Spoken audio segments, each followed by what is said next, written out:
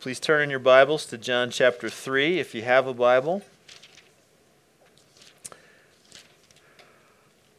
We're going to focus on John 3:16 this morning, a very famous verse, at least among Christians, though we're going to branch out from that verse to other scriptures. Let me state up front my purpose this morning for the message. This is a sermon on giving. This is about giving away what belongs to you in the name of Jesus. It could be your money, it could be your possessions, your time, your labor, but you give it away. You part with it voluntarily. This message is about why you would want to do that and to encourage you to do that as believers in Jesus. Now, why a sermon on giving? I have two reasons. The immediate reason is that we've been encouraging you to give to a lot of things lately. And without perspective, that can start to feel burdensome or even annoying. Just in the last month, here's some of the things that we've talked about. Donating clothes and supplies to the Colorado Family Life Center, because they help single moms and struggling families to take care of their kids. We've talked about giving an extra gift to the Benevolence Fund. March is our month. Every quarter we draw attention to that fund which supplies the needs of people primarily within the church, sometimes outside the church. We've talked about buying King Soopers gift cards and using those so that you can help fund our trips to the orphanage in Rancho 3M. And I just told you about the Mission Fund, another opportunity to give. And of course, every week we pass around a basket to collect an offering to support this church. So that's a lot to ask. And that can start to feel demanding or even guilt-producing if you can't give to all those things, which we probably can't all do. So we need perspective about why we put these giving opportunities before you and why we can do that in good conscience. But here's a longer-term reason for teaching on giving. It's to encourage giving as a lifestyle that flows from the reality of the good news about Jesus Christ. There are promises that are yes in Christ to us as Christians, and they free us up to give gladly as a way of life. So promises like Philippians 4:19, my God shall supply all your needs according to his riches and glory in Christ Jesus. Or Matthew 6:33, but seek first the kingdom of God and his righteousness, and all these things shall be added to you. Things like food and drink and clothes.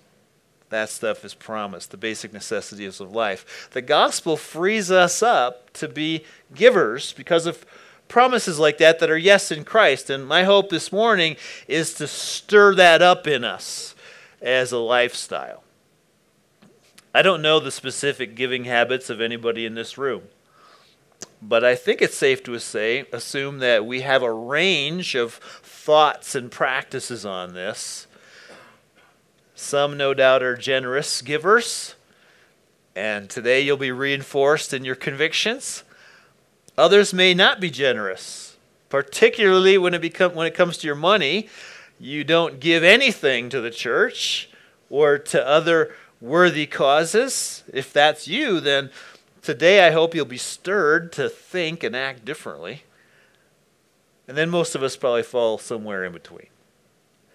Well, the Lord has something for all of us today, and what he has for us in giving is good, and I trust we'll see that when we look at his word. So let's look at John 3:16. Let's read this familiar passage and then ask the Lord to open our hearts and minds to it with fresh eyes. For God so loved the world that he gave his only Son, that whoever believes in him should not perish, but have eternal life. Let's pray.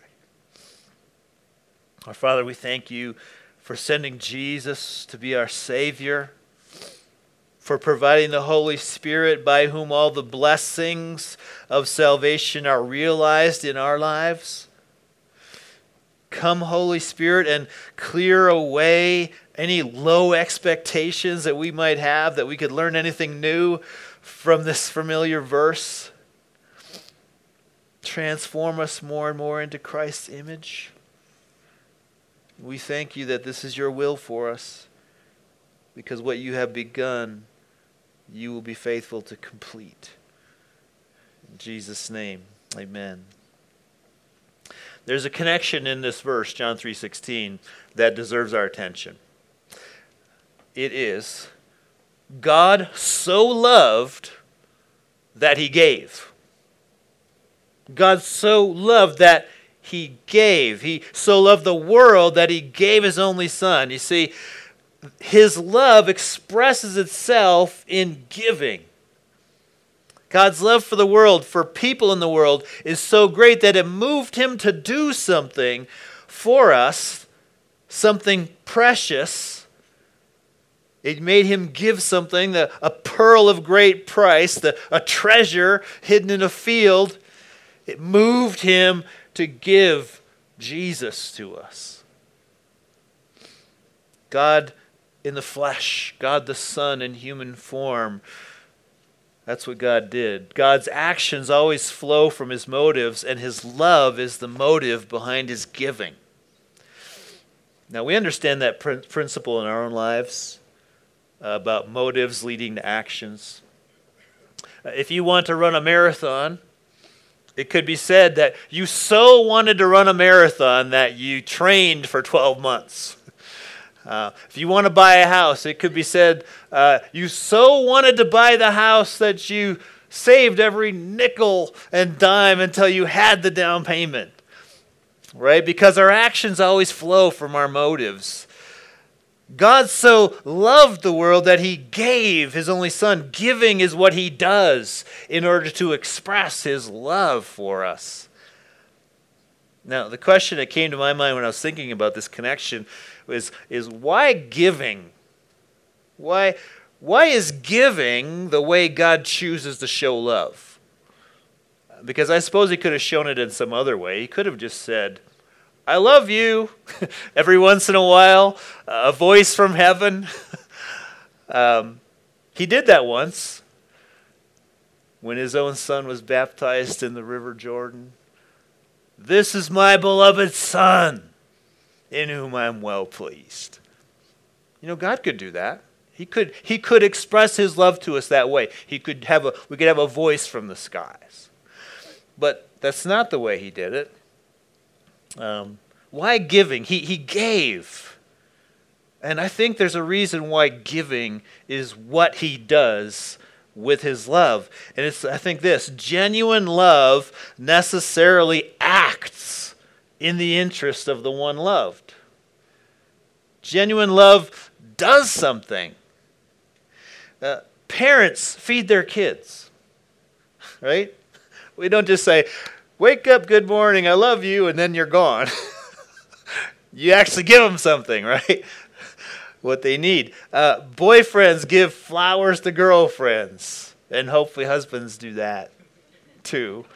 After you've got the girl, keep doing it. But genuine love gives. It sees a need or an opportunity to bring good to the one you love, and it acts to supply that need or to take that opportunity. Love has to express itself in more than words whenever something more than words is possible. If love is real, it will do something. God so loved, he gave. So what did God give to the world that he loves? He gave his only son. Not, God so loved the world that he gave everyone a fortune in cash.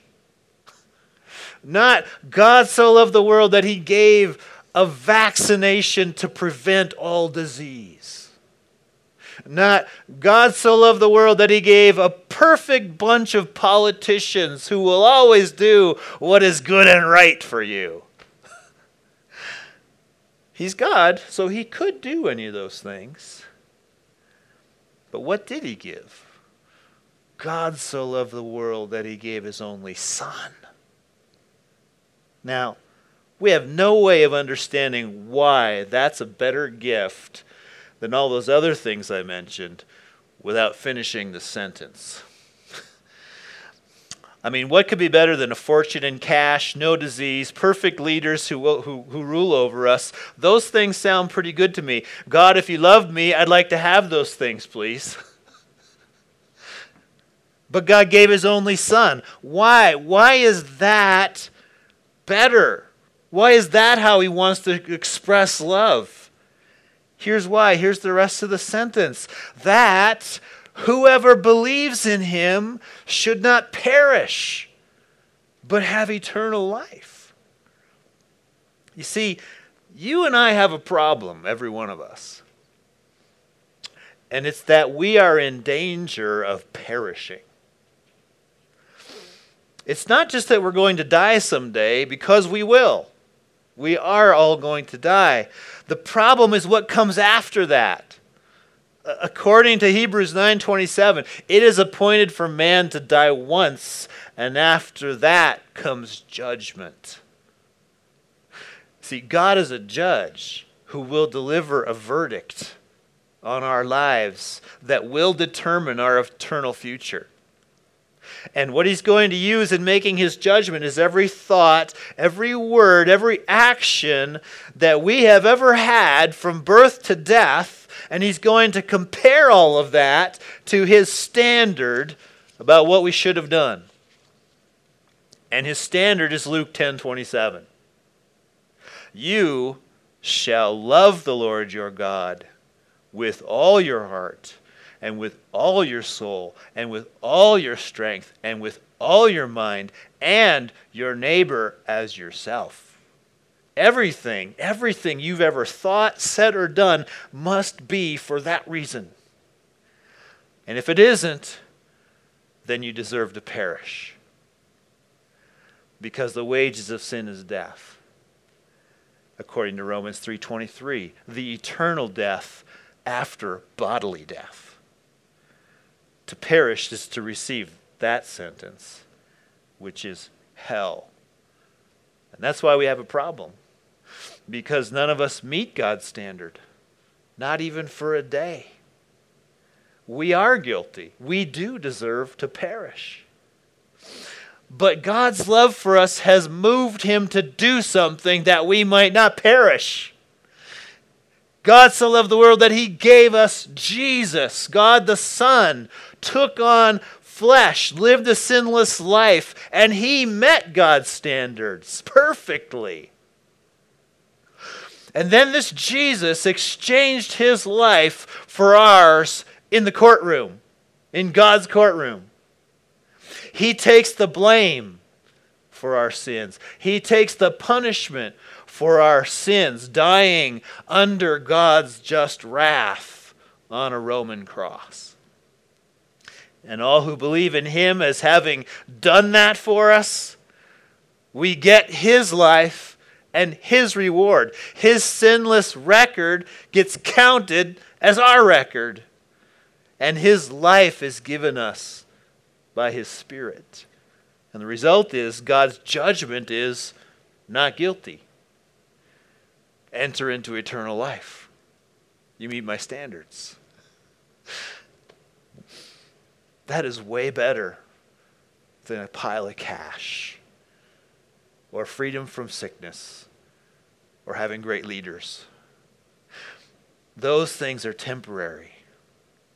But this is eternal. And this is life. This is real life. This is the thing we dream about. This is the happiness that eludes us. This is the peace. This is the satisfaction. This is the knowledge that all is well with me and that it's going to stay that way forever. And it's realized in the new heaven and the new earth yet to come, where we will dwell in peace with God himself. That is God's gift to us in the gift of his beloved only Son. God so loved that he gave his only Son that we might have this life. He can't give us anything greater than Jesus. If you've not believed in Jesus as your Savior, if you've not received his gift, do it today. There's so much waiting for you and so much to be lost. But you enter in by faith. Let's turn a corner and see how else this passage applies to us. How does the principle that God so loved that he gave apply to how we're to live day by day? Simply this: those who receive God's gift become givers. Those who receive God's gift become givers. Listen to John 13:34. This is something Jesus said later, after John 3:16. He said to his disciples, "A new commandment I give to you, that you love one another, just as I have loved you. You also are to love one another." So let's follow the logic. Jesus commands us to love one another. How do we love one another? Just as he loved us. How did he love us? He loved so much that he gave of himself, his very life. Therefore, if we love one another, it must involve giving of ourselves to others. Otherwise, it's not just as he loved. We're going to give of ourselves, whether that's time, labor, possessions, and yes, even our money. Our love will be demonstrated by our giving, just as God demonstrated his love by his giving, by doing something. You see, John 3:16 is not just a go-to verse that teaches the gospel, and it does do that. But it also communicates a new way of living that the gospel produces, namely, that those who follow Christ will love like Christ loves. We will give because we love. That's what happens. That's the change. Embracing God's love changes us. It shrinks our natural preoccupation with self. And it increases our concern for others. It leads to giving of what we have to other people. It turns us away from ourselves and outward toward other people and toward their welfare. Zacchaeus, the tax collector, is a perfect example of this. You might be familiar with his story. So Zacchaeus is the short guy. Zacchaeus was a wee little man, and a wee little man was he. Maybe you learned that song once. He was also the tax collector. So what's his job? He's more than an IRS agent, okay? He's a Jew who works for the enemy, the Romans, who occupy the country and who oppress the people. And one of the ways they oppress the people is by exacting all of these crazy taxes for Caesar and for the temple and for things that they don't want to give to. And they also take a little more extra for themselves because, after all, they have the Roman soldiers behind their back, so you can't say no. So here's an easy way to make a lot of money for yourself by being a tax collector. So they're viewed as traitors and thieves. Nobody likes tax collectors. Well, one day Jesus comes through Zacchaeus' town, and he sees him up in a tree because he's too short. He can't see anybody, so he climbs up in the tree, and Jesus points him out and says, "Hey, I need to stay at your house today." So it's all arranged, and they go and they have a meal together, and apparently Jesus has a talk with him. And at some point, Zacchaeus stands up and says, "Behold, Lord, the half of my goods I give to the poor. And if I have defrauded anyone of anything, I restore it fourfold." To which Jesus replied, "Today salvation has come to this house." How did Jesus know Zacchaeus was saved, that he would not perish but have eternal life? It's because Zacchaeus had this urge to start giving away his goods. I'm going to give it away. If I defraud anybody, I'm going to give it to them. If there's poor people, I'm going to take care of them. He started to take care of the poor. He started to want to make things right with people that he'd stolen from. He started to give because he was saved. That was the immediate evidence that he really embraced Christ. He started to love like Jesus loves. It meant giving. This is more than just philanthropy, right? Which is the practice of improving the general welfare of other people. Things like providing water to villages in third world countries. A person who's not a Christian can do that. And many do, and we can be thankful that they do. Loving other people involves providing for real physical needs. We want to be doing that. But loving as God loves involves more than that.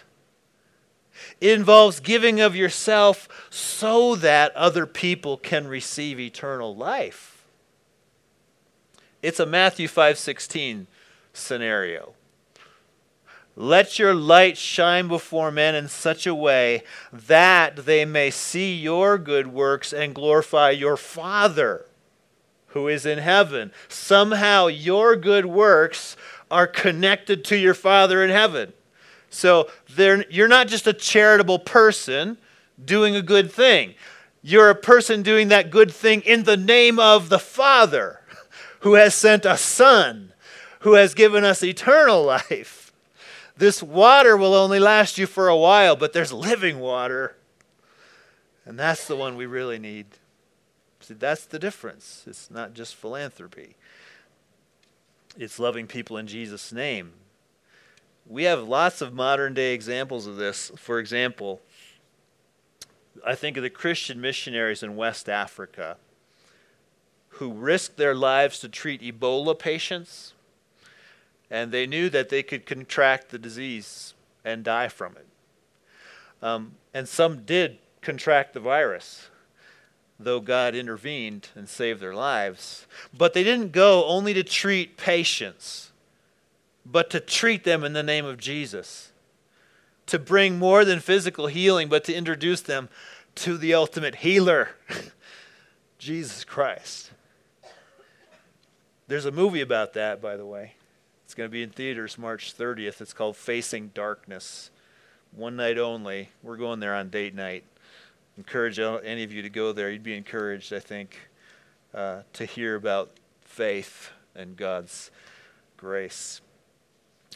Bottom line, the gift of God's Son does something to us if we really enter into the good of it. It frees us up to give, to release what belongs to us so that other people will encounter the mercy and goodness of God. And the reason that it does free us up to do that is because the gift of God's Son on the cross proves that He is for us and that He is going to give us everything we need as we love others in Jesus' name. Romans 8:32 says exactly that. He who did not spare His own Son, but delivered Him up for us all, how will He not also with Him freely give us all things? It's an argument of greater to lesser. If God's done this amazingly great and hard thing, which is to give up His only Son to death for us, is your day-to-day need harder than that? Does He care less about that? No, He doesn't. The fact that He gave Jesus means that He's for you in all these other things. So you don't need to live a relentlessly self-focused life where you have to look out for yourself because nobody else is going to. You don't need to keep everything that you get because you're going to need that as a defense against all the calamities in the world. No, the gift of God's Son means that God is looking out for you. That He will give you what you need in order to live this kind of a life that Jesus lived. In fact, He's already given you beyond all that you can hope or imagine. Christ in you, the hope of glory. Colossians 1:27. We have lots of scriptures that promise God's care in this life, not to mention the life to come. I mentioned 2 at the beginning of the message. Here's a few more. Hebrews 13:5 and 6. Keep your life free from love of money, and be content with what you have. For he has said, I will never leave you, nor forsake you. So we can confidently say, the Lord is my helper. I will not fear. What can man do to me? Luke 6:38, give, and it will be given to you. Good measure, pressed down, shaken together, running over. It will be put in your lap. For with the measure you use, it will be measured back to you. 2 Corinthians 9:8 and 9. God is able to make all grace abound to you, so that having all sufficiency in all things at all times, you may abound in every good work. As it is written, he has distributed freely. He has given to the poor. His righteousness endures forever. He's talking there about a collection of all the churches to give to the saints in Jerusalem. And he's encouraging the churches, well, you may make great sacrifices for the needs of the saints, but God will see to it that you have all you need. These promises and more give us freedom to give. We don't have to hoard everything and then put our trust in our supply. We trust the supplier now. And he's promised never to forsake us. It doesn't mean that we're always going to have comfort. It doesn't mean we'll always be safe. In fact, it'll often make us uncomfortable and unsafe in the human eye. To follow Jesus is to take up your cross of suffering. But we will have all sufficiency to abound in every good work for Christ. We'll give because we love in Jesus' name. That's a distinctive mark of the Christian. Now, we have challenges, though, to this kind of living, don't we? I do. This goes against the grain. Let me address a few reasons why we might not give of ourselves to others, whether that's money, time, labor, or anything else. I'll mention 3 challenges to giving. And I'm going to direct these mainly at giving away money because that is often where I think we have the hardest time. I think the numbers I've heard, typical Christian, professing Christian in America gives 2.5% of his income, something like that. Way below the 10% that was the standard throughout the whole Bible. We just don't give that much as a people. And I think there are some reasons for that. Here's one. I don't really believe those promises that the Lord will supply what I need. I think that's a big one. I don't really believe those promises that the Lord will supply what I need. You hear, seek first the kingdom of God and all these things will be added to you, these necessities of life, and you think, well, that doesn't really work. What works is I work really hard, I save everything I get, I keep it until I've got a lot of money in the bank, I get myself a nest egg, and then all these things will be added to me. But giving just means money out the door, and I need that. That's exactly the kind of thinking that the Lord wants to change in Matthew chapter 6. He knows giving away what you have means less for you. And you are going to feel like you can't live without that. And that's why he makes promises that he won't forsake us.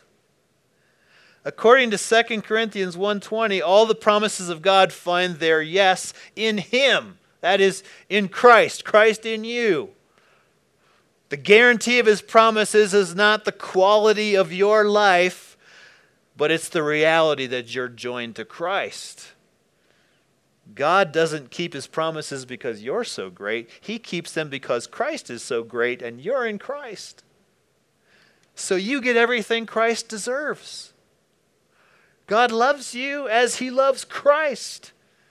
And so he's committed to your eternal welfare. That's what underlies the promises. something that you can't change by having a bad day. The promise stays, and we can always lay hold of his fullness. We can believe the promises, but we don't always. That's the first obstacle. Here's the second one. I like what I have too much. I like what I have too much and what I want to have. I don't want to give money to the church because then I can't buy the newest PlayStation. Or I can't eat out every week. I don't want to lend out my car because somebody might scratch it, and I don't want that. I don't want to have to fix that. I don't want to put somebody up for the night because that means I have to feed them and then wash the sheets. And it takes my time, and I wanted to relax. That goes on in our hearts. We like what we have too much, and we don't want to part with it. But we can start to change that thinking by seeing what the Bible says about our actual possessions, for example.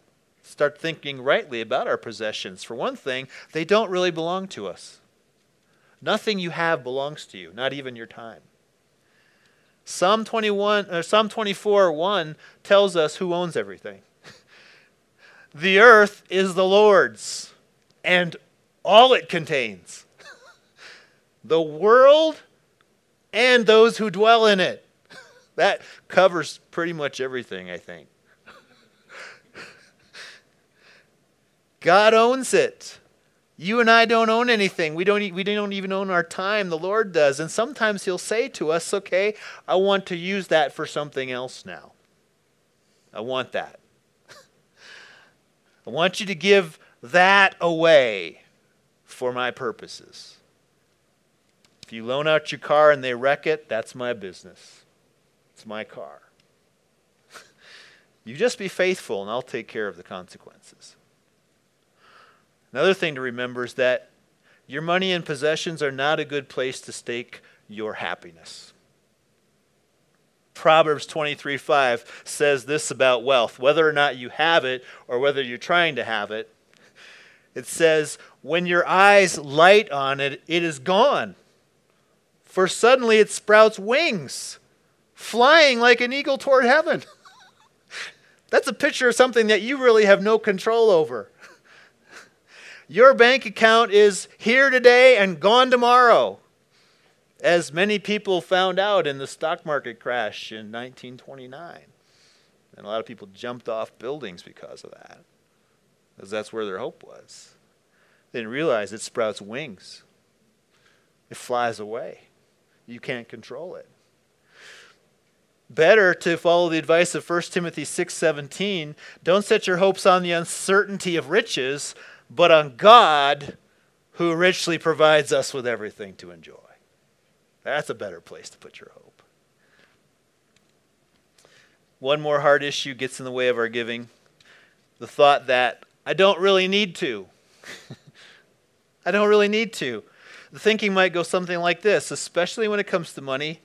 I'm under grace now, not law. All those commands in the Old Testament about giving a tenth to the Lord, that's law. But Jesus came to fulfill the law in our place and to bring grace. My right standing with God isn't measured by what I do, but by who I am. And I'm a forgiven and accepted child of God, so what I give really isn't all that important anymore. Well, I follow that argument right up to that last sentence. The stuff that came before it is true. Your right standing with God doesn't depend on your giving. It is totally because of who you are in Christ. You're not under the law in the sense of having to measure up to it or to pay the penalty for not measuring up to it, because Jesus did both of those things for you. You are free from the law in that sense. Salvation is by grace, not by works. It doesn't rise or fall whether you give or not. But to say that that excuses you from giving shows you don't understand what God's grace is for. It was never God's intention that we give because we have to. It was always his intention that we give because we want to. That we do it out of love, not duty. And grace, when we really understand it, makes us want to.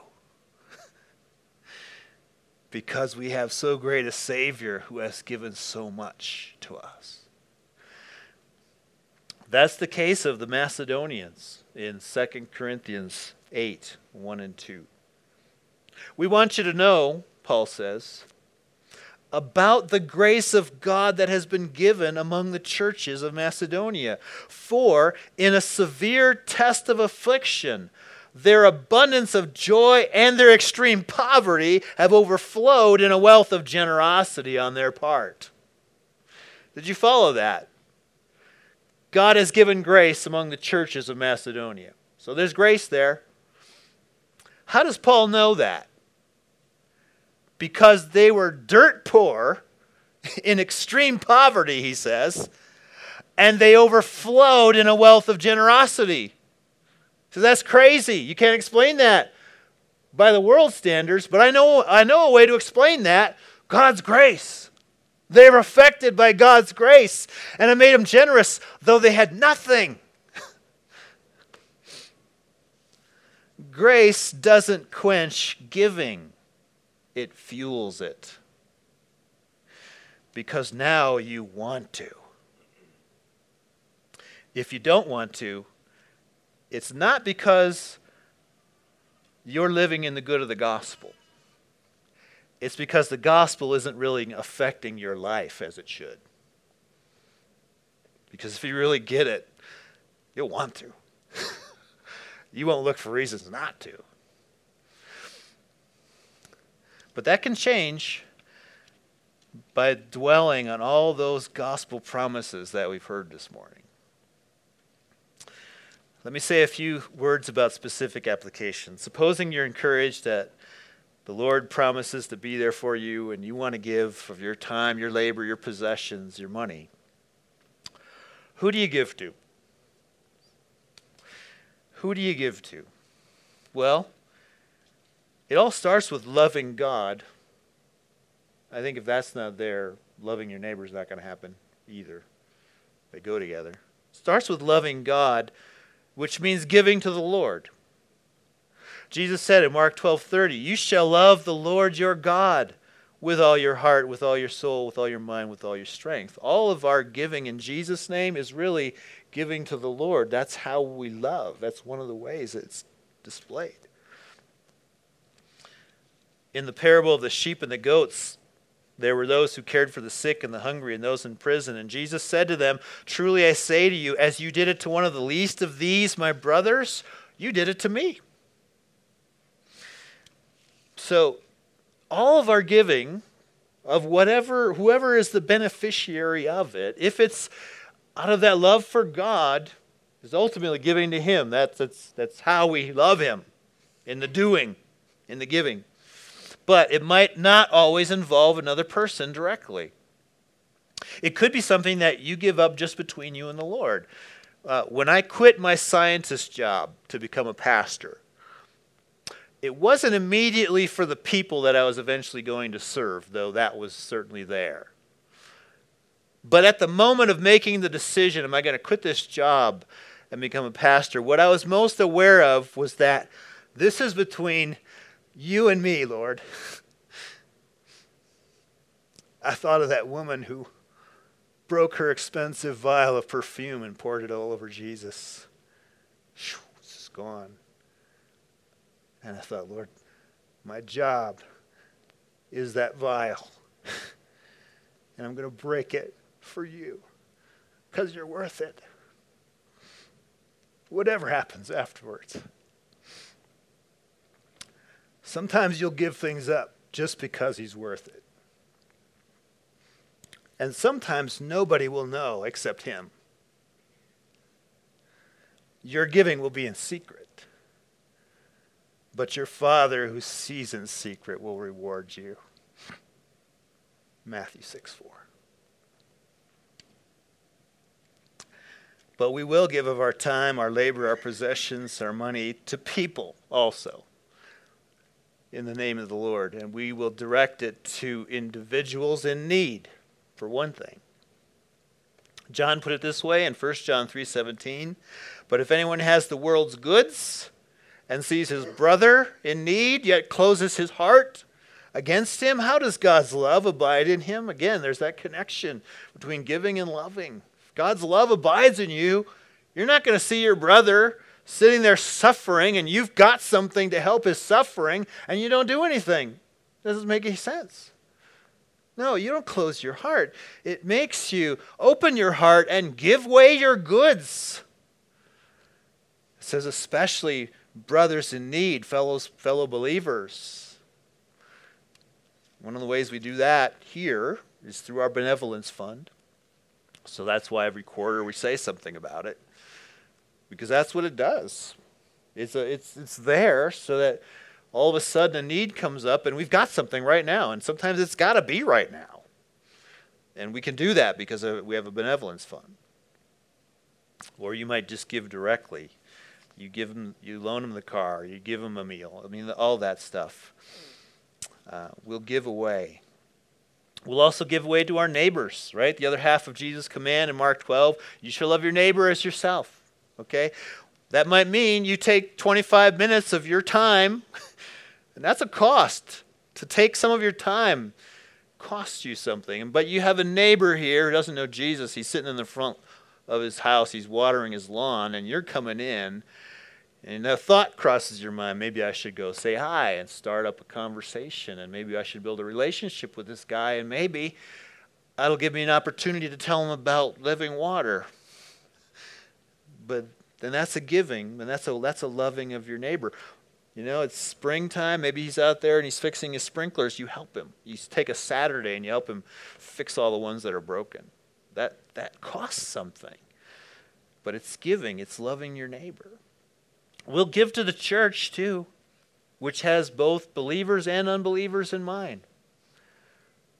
Everything that we do here, whether that's buying cleaning supplies or paying utility bills or paying for a secretary and a pastor, all of that is so the gospel can be preached to believers and unbelievers.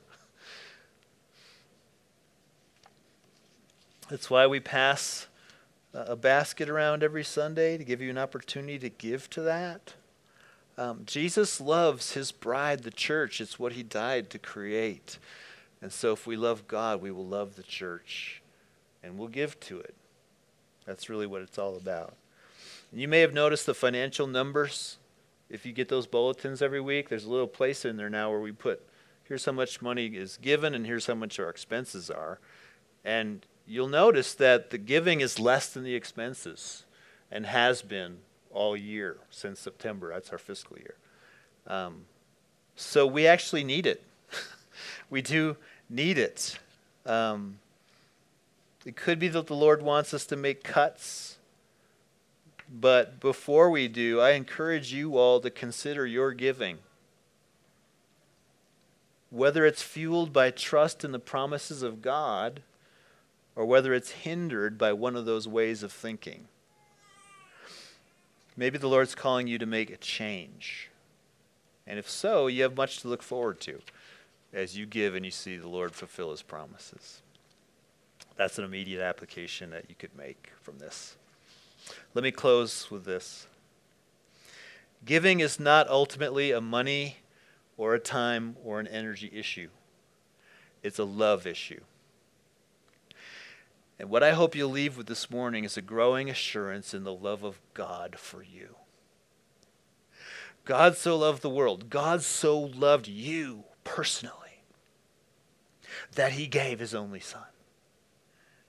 And he who did not spare his only Son, how will he not also with him freely give us all things that are needful for us to live for him? So with that security, go forth and love by giving, and watch God fulfill his promises and not forsake you. May that secure rest in his sufficiency cause us to abound in every good work. Let's pray. All of this whole thing that we just heard this morning is all based on the fact, Lord, that you gave Jesus to us. That's the fixed point in the universe for everything. And so, Lord, help us, give us faith, increase our faith to trust in your promises, everything that's true in Christ. And give us the joy of watching you work. We ask it in Jesus' name. Amen.